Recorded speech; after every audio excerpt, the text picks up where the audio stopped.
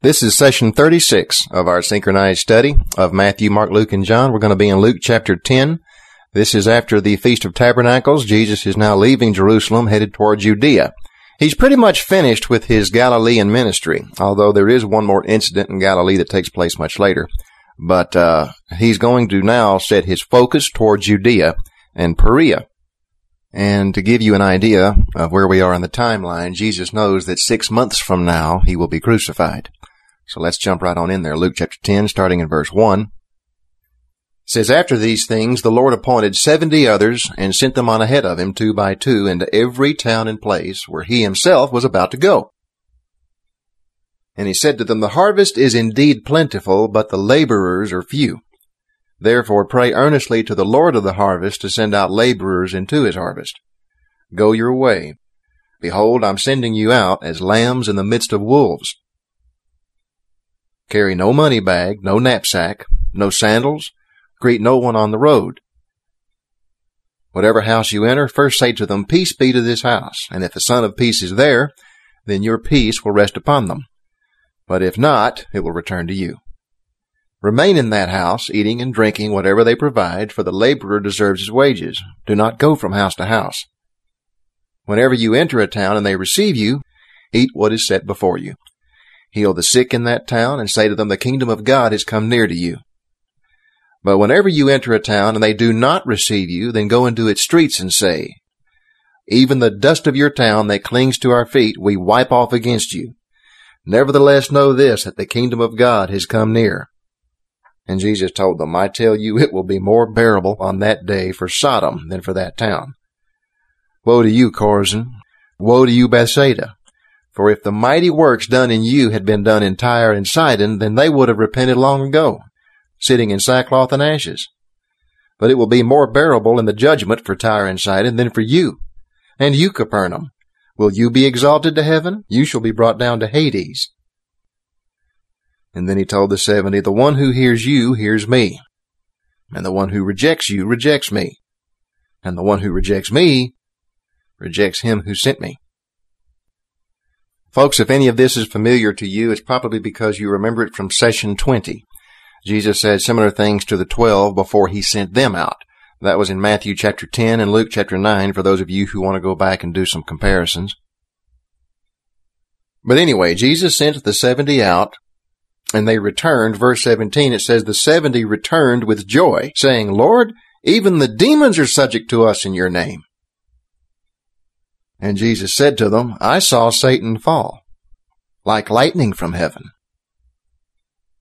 Behold, I have given you authority to tread on serpents and scorpions, and over all the power of the enemy, and nothing shall hurt you. Nevertheless, do not rejoice in this, that the spirits are subject to you, but rather rejoice that your names are written in heaven. Folks, those last 2 verses are extremely valuable to us today because so many Christians get into trouble either overemphasizing verse 19 or overemphasizing verse 20. Verse 20, Jesus makes it very clear that what we are about is our relationship to God through Jesus Christ. Our names are written in heaven. That's what we're all about. The fact that we have power over demons and spiritual forces in Jesus' name is not to be the main focus. On the one hand. On the other hand, some people use this verse 20 as a mandate to completely ignore demonic phenomena. Little kids who are afraid of the dark were all taught that there's nothing to be afraid of in the dark. There's nothing in the closet. There's nothing under your bed. It's superstition. It's fairy tale. It's your imagination. There's no reality to those fears. So we grow up with that education, even in Christian circles, so that when someone is oppressed demonically by something at 2 o'clock in the morning that they can't explain or understand, they're afraid to talk to people about it because they don't want to be labeled as nuts or kooks. And in Christian circles, they're really afraid to talk about it because most Christian groups will not even recognize any of this phenomenon as real. We've all bought the worldview that the supernatural is closed, that there is no supernatural. That's the Middle Ages. That's the way things used to be. That's not the way they are now. Now, there's no truth to that viewpoint. All you have to do is turn over to the History Channel or the Discovery Channel and look at the lineup for what's on there. hours upon hours of documentaries about every manner of supernatural phenomena you can think of. And the biblical Christian worldview concerning how to deal with supernatural phenomena is totally absent from any of those documentaries. And folks, Christians ought to be the ones who corner the market on what this is all about. The Bible has the answers. The Bible tells us what these things are. The Bible tells us how to deal with it. Now, should every sermon, every Bible lesson be about fighting demons and demonic phenomena? No. But to completely ignore it as though it's not happening, folks, that's devastating. If Jesus wanted us to completely ignore the demonic realm, then why would he give us the authority over all of the enemy's power? And folks, this goes even beyond just his authority. Let's peek ahead to John chapter 14. Look at verse 16 and 17 there. Jesus was referring to what would take place after he was crucified and rose from the dead. He says, I will ask the Father, and he will give you another comforter to be with you forever. The Spirit of truth whom the world cannot receive because it neither sees him or knows him, but you know him, for he dwells with you and will be in you. Folks, Jesus is talking about the Holy Spirit, the Spirit that makes you reborn, that you're sealed with after you get saved. The authority that he's given us that you see here introduced to these 70 disciples, they don't even have the Holy Spirit yet. That didn't come until Pentecost, recorded in the book of Acts. So this goes beyond just authority. We have God inside of us. You know, every now and then, and I've been guilty of this, I'll hear Christians talk about praying that God will send his angels to protect us, that God's angels will be with us, and God's angels will do this, and God's angels will do that. Folks, we have God himself. Look at 1 John chapter 4, verse 4. It says, he who lives in you is greater and mightier than he who is in the world. And in the context of that entire chapter, he's talking about agents of the Antichrist. He's talking about demons. He's talking about the supernatural sphere. He who lives in you is greater, is stronger, is mightier than he who is in the world. Now, the same Jesus who gave us the Holy Spirit, that same Jesus also gave us his own authority to bind demons ourselves in his name. Now, if you'll remember all through the gospel account, Jesus was binding demons, healing people of demonic possession. So he has the authority. We've seen it. So now he's transferring that authority, or sharing that authority is what I should say, according to Matthew chapter 18, verse 18. It's from the mouth of Jesus himself as he told his disciples that whatever they bound on earth would be bound in heaven. Now, the word heaven in that context, there's 3 different ways the word heaven is used in the Bible. The third heaven is the one that we know about the most. It's where God's throne is. That's where Christians go when they die. The first heaven is the sky and the universe and everything that we can see. The second heaven is every part of the natural universe that we do not see, such as hyperspace or parallel dimensions, what we might call the supernatural sphere. Jesus is saying, I'm giving you the authority to bind what is in the second heaven, the supernatural sphere. Now, to bind something means to paralyze it, to restrain it, to tie it down. Jesus says whatever we bind on earth will be bound in heaven, the second heaven. Remember the armor of God in Ephesians chapter 6, the belt of truth, the breastplate of righteousness, the shoes of peace, shield of faith, helmet of salvation, sword of the Spirit. All of that, folks, would be totally worthless if Jesus hadn't given us his authority over the enemy in Matthew chapter 18 and Luke chapter 10. He said, whatever you bind on earth shall be bound in heaven in Matthew 18. And right here in Luke chapter 10, verse 19, he says, behold, I have given you authority to tread on serpents and scorpions and over all the power of the enemy, and nothing shall hurt you. Now, unfortunately, religious cults have taken that last passage of Scripture and twisted it into a mandate to handle snakes in church. But that's not what Jesus was saying. Jesus used serpents and scorpions as symbols and idioms for different ranks of fallen angels and demons.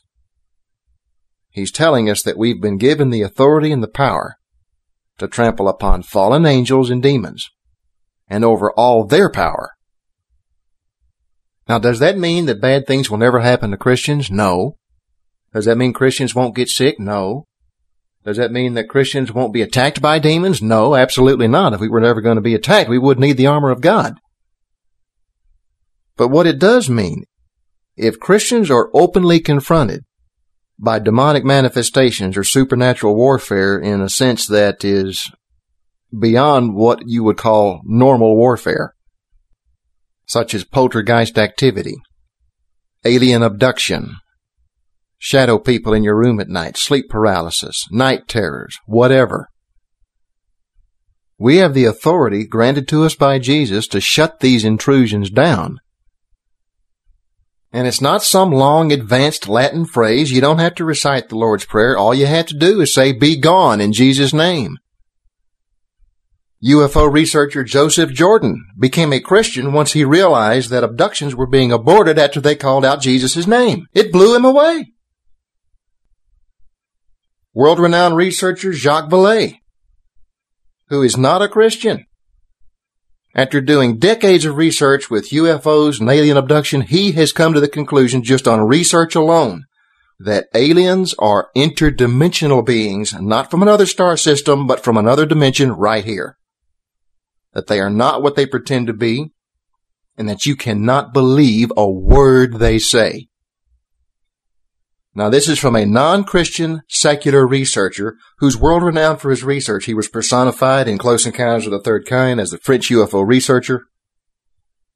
And there's plenty of UFO researchers out there who have discovered that the name of Jesus stops this stuff. You can't get their testimony on the Discovery Channel or the History Channel. They don't want it. So then they go to places like Trinity Broadcasting Network or the Church Channel, and it's a fight to get it on there as well. There's a few ministries that manage to sneak it in there. But for the most part, traditional Christian ministries don't want to talk about this stuff. And someone once told me in an email, said, "Josh, the reason why Christian ministries don't want to cover this in great detail is because it's not necessary to get people saved. We need to get the gospel out to them instead." Folks, the gospel is about deliverance. That's what the gospel's all about. People don't treat Jesus with any seriousness because in their minds, Jesus is a cartoon character on South Park. And they're having to deal with interdimensional terrorists who are ripping into their homes through the wall, kidnapping them in the middle of the night. The last thing they want to hear is some evangelist tell them about Jesus. But when someone can present to them the genuine, true, biblical Jesus, that he has power and authority over all of these entities, including aliens, then they get interested. And then when they find that through the Holy Spirit, they can be given the authority to overthrow the aliens themselves, then they want to get saved. Jesus said, "Behold, I have given you authority to tread on serpents and scorpions." You know, I wonder if it would still apply if I could say reptilians and greys. The 70 returned with joy, saying, "Lord, even the demons are subject to us in your name." Jesus said to them, "I saw Satan fall like lightning from heaven. Behold, I have given you authority to tread on reptilians and greys, poltergeist, ghosts, spirits, dragons, and over all the power of the enemy. And nothing shall hurt you." Nevertheless, verse 20, "Do not rejoice in this, that the spirits are subject to you, but rejoice rather that your names are written in heaven." In other words, folks, don't let this power become a head trip. See, if you're not careful, you can go too far in either direction. One mistake is to completely ignore the power we've been given. The other mistake is to dwell on it and focus on it and think about it and nothing else. Satan loves it when you do that, because then he'll start deceiving you about what's him and what isn't. And folks, if you examine Ephesians chapter 6 and look at all the pieces of armor under the armor of God, you'll find that most of warfare's got nothing to do with commanding demons to do anything. Spiritual warfare is mostly about defending ourselves from unwanted thoughts. It's in the mind. Belt of truth defends us against deception, and that's something we have to deal with 24 hours a day. Every time you turn on the TV, we're being lied to. And don't overlook the churches, because of the times we're living in. There's a good chance you're being lied to there. Belt of truth. Breastplate of righteousness. What does that protect us from? Feelings of guilt. The shoes of peace. That protects us from anxieties, fears, impatience.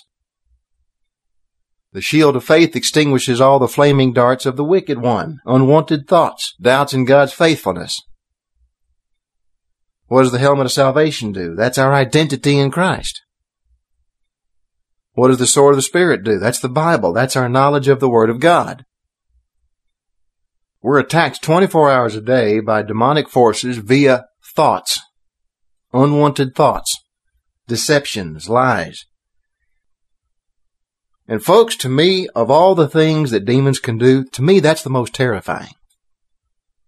What a demon can do with my brain when I'm not careful is more terrifying to me than all the floating furniture, scary voices, shadow people. All of that stuff's nothing. Once you see that stuff, you know what you're dealing with, and you just say, "Be gone in Jesus' name," and it's done. But if you're just sitting by yourself one night and thoughts of loneliness start creeping in, depression, fears, most of us would just think that that's just us thinking. Right? But that's not always the case. When 2 Corinthians chapter 10 verse 5 says to take every thought captive, it really means it. Don't believe everything you think. Now, I know many Christians debate whether Satan has the ability to enter our minds or control minds or read minds. I don't want to get into any of those debates here. But one thing is certain. According to the Bible, Satan does have the ability from outside of our mind to place unwanted thoughts into our mind. Now, that doesn't necessarily mean he controls our mind. He could just get thoughts in there. Paul called these unwanted thoughts fiery darts in Ephesians 6. And they come from the wicked one, and I can prove it to you. How many of you have ever gone somewhere alone with a Bible to pray, got away from all the noises and all the distractions, started praying, and then from out of nowhere, all of a sudden you find yourself thinking some twisted, evil, wicked thought while right in the middle of trying to talk to God? In the communication sciences, that's known as hostile interference or hostile jamming. The last thing Satan wants is a Christian praying. So if Satan can do that while you're praying, then it can happen anywhere, under any circumstances, at any given time. A lot of times you'll have a big decision to make and you'll want to go to God for advice and direction, and first thing Satan will do is say, don't ask God what to do. He's going to ask you to do something that you don't want to do or that you can't do. And then other times you will respond in obedience to something God's told you to do, and time goes by and nothing's happened, and Satan says, you know why nothing's happened yet? It's because you're just stupid. You think God told you to do this, but that was all made up in your head. You just made that up. God didn't tell you anything.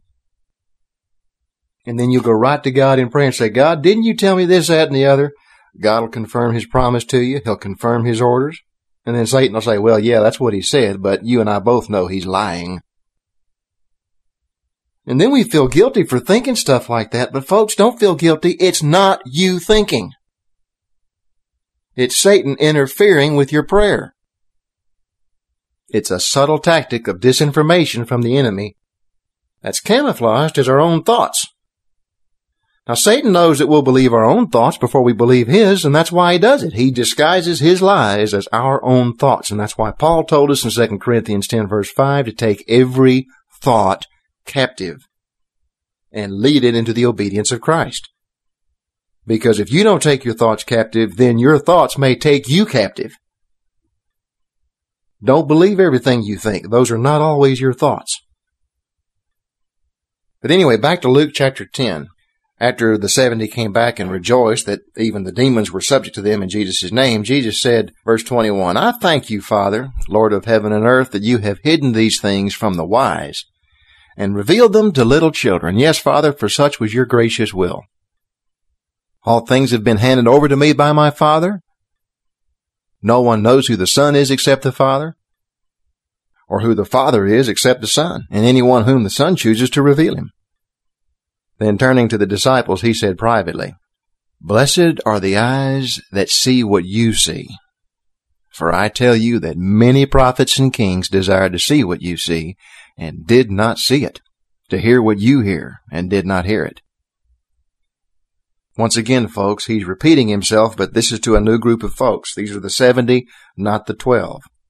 But he's reminding them all of history, from Adam to Noah to Abraham, all the way up to his present day. Prophets, kings. They've all looked forward to the day that Jesus finally arrived to the earth. And it's amazing, the most educated, scholarly people on the planet wasn't even sure that he was really the Messiah. You know, if you think you know everything, then you can't learn anything. And that's part of what Jesus is saying here. These obedient and humble 70 disciples, they've been given the honor to see what so many have longed to see and never saw. With one exception, here in verse 25, it says, Behold, a lawyer stood up, and it's talking about an expert in Mosaic law, a scribe. It says, a lawyer stood up to put him to the test, saying, Teacher, what shall I do to inherit eternal life? It says he asked Jesus this to test him, which means he's not really interested in how to inherit eternal life. He thinks he already knows how, and he's putting Jesus to the test. He's already heard about grace. Jesus has been teaching since the beginning of his ministry that in order to get to heaven, you must be born again. In order to be born again, you must believe in the one whom the Father sent. What are the works of God that we should do to get eternal life? To believe in the one whom the Father sent. To trust in him, to lean upon him. Why? Because we can't do it, folks. But this guy is a scholar of the law. So he probably has this prepared debate in which he has already figured out what he's going to say in response to every response Jesus gives. He's heard Jesus talk about grace, so he thinks he's got all this figured out, not realizing Jesus is already ahead of him. Jesus already knows that he's not interested in hearing about grace, except to debate it, contradict it, and get into a big argument. He also knows that he's a scholar of the Mosaic law. So when this guy asks Jesus, how do you get eternal life? Jesus responds and says to him, verse 26, what is written in the law? What do you read there? And he answered, you shall love the Lord your God with all your heart and with all your soul and with all your strength and with all your mind, and your neighbor as yourself. And folks, just like an expert lawyer of the Mosaic law, he was right. That's Leviticus 19:18, Deuteronomy 6, verse 5. So Jesus said to him, verse 28, you have answered correctly. Do this and you will live. Only problem with that, folks, do you know anybody who has loved the Lord with all of their heart, with all of their soul, with all of their strength, and with all of their mind, and their neighbor as themselves? Anybody who says that they've done that is either a liar or self-deluded. And this expert in the law, knowing this, felt he had to justify himself, which is why in verse 29 it says, but he, desiring to justify himself, said to Jesus, who is my neighbor? See, this conversation didn't go where he thought it would go. He thought he was going to trip Jesus up on grace, and now he's feeling convicted because he is not meeting the requirements of the law to get into heaven. Jesus put him on the spot. You must love your neighbor as yourself? Well, who's my neighbor? Jesus replied, verse 30, a man was going down from Jerusalem to Jericho, and he fell among robbers, who stripped him and beat him, and departed, leaving him half dead. Now by chance, a priest was going down that road, and when he saw him, he passed by on the other side. So likewise, a Levite, when he came to the place and saw him, he passed by on the other side. But a Samaritan, as he journeyed, he came to where he was, and when he saw him, he had compassion. Okay, I got to stop it there. First of all, Jesus is really rubbing it in A priest went by and didn't do anything. So this is a religious leader who didn't do what he was supposed to. A Levite, who's legally part of the priesthood, he didn't do anything. But then a Samaritan comes and then he decides to intervene and do something for this poor guy. And that's a big insult to the lawyer that Jesus is talking to, because, folks, a Samaritan, to the Jews, a Samaritan was the lowest form of humanity because they're not full-blooded Jew. There's Gentile blood mixed in with them. They didn't come to Jerusalem to worship God at the temple like they were supposed to. They worshiped God at a mountain. Remember the woman at the well that Jesus met in John chapter 4? She said, you Jews think you're supposed to go up to the temple in Jerusalem and worship God, but we believe we're supposed to do it here at the mountain. So Jesus is really rubbing it in. The guy asked him, well, who is my neighbor? Well, I'll tell you who your neighbor is. A man was going down from Jerusalem to Jericho, and he fell among robbers who stripped him and beat him and departed, leaving him half dead. And by chance, a priest was going down that road, and when he saw him, he passed by on the other side, didn't do anything.